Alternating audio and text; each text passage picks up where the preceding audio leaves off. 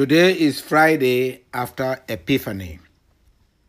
Our readings today are taken from first reading, 1 John chapter 5, verses 5 to 13. The gospel reading is taken from Luke chapter 5, verses 12 to 16. My brothers and sisters, the main theme of today's readings is the love God has for us. And all that is required of us is to believe in God and be close to God as a result of our faith. And that He sent His Son. He incarnated as a human being through Jesus Christ, His Son.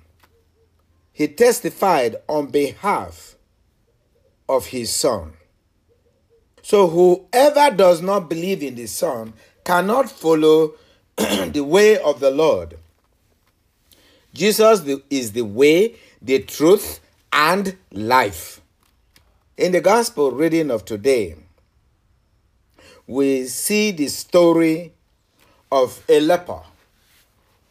A leper who is a person who, because of his disease, is ostracized from the world.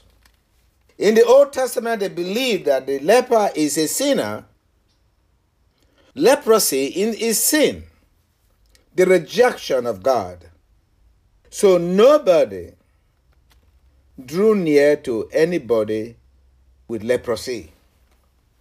The leper encountered Jesus, the Son of God, the love of God, the one He has sent into this world as a human being to show us the way to God.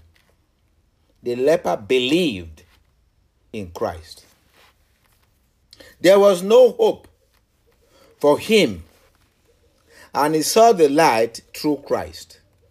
And so the leper, when he saw Christ, he fell prostrate, pleaded with Him, and said, "Lord, if you wish, you can make me clean." Jesus stretched out His hands, touched him. God loved the world so much that He sent His only begotten Son, that whoever believes in Him should not perish but may have eternal life. Jesus touched him and said, "I do will it." That shows that God is for our good. It is not a matter to rationalize about or to debate about. God created us in His image and likeness. God is good all the time, and that is the only thing He wished for us. If only we can believe in Him, we can think about God. Thinking about God is thinking about ourselves and looking out for our own good. Because when you think of yourself, you know where you came from. You will live accordingly.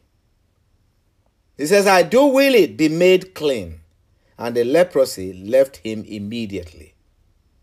But Jesus ordered him not to tell anyone, but go, show yourself to the priest and offer for your cleansing what Moses prescribed. The leper believed. He knew he needed no other sacrifice. All he needed was Jesus. He said the report about him spread all the more, and great crowds assembled to listen to him. He cured and to be cured of their ailments. But he will withdraw to deserted places to pray.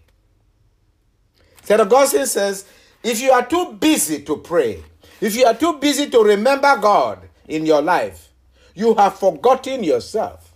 You are really too busy to know yourself. You have no life if you do not know yourself.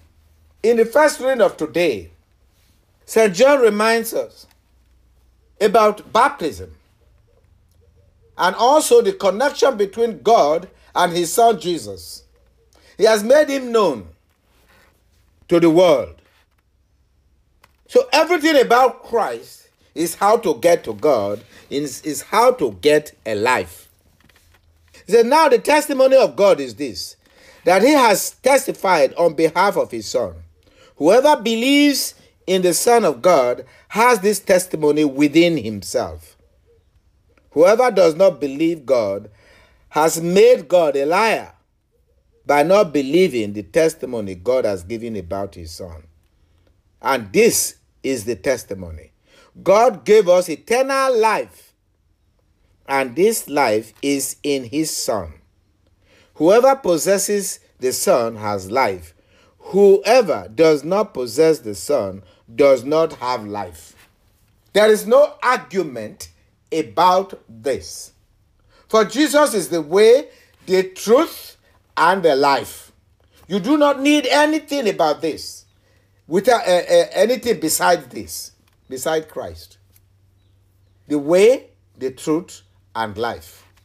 If we follow the way, the truth, and life, we will have life. And St. John says, I write these things to you so that you may know that you have eternal life, you who believe in the name of the Son of God. Jesus is the direct way, the truth, and the life. Other religions indirectly also acknowledge, like the Muslims acknowledge, that whoever does not believe in Jesus cannot be a true Muslim. But how does this translate? It's only Jesus that God testified that this is my Son, my beloved, in whom I'm well pleased. Listen to him. You don't need to take one step backward in order to believe in Christ. As Christians, we are the body of Christ and co-heirs with him. Co-heirs of the inheritance God has given to us through Christ. Let us pray that the church should be unapologetic about being the body of Christ, that the church may make Christ known to the world for their salvation and for our true life. For in Christ we have true life. I write to you these things that you may know that you have eternal life, you who believe in the name of the Son of God. Amen.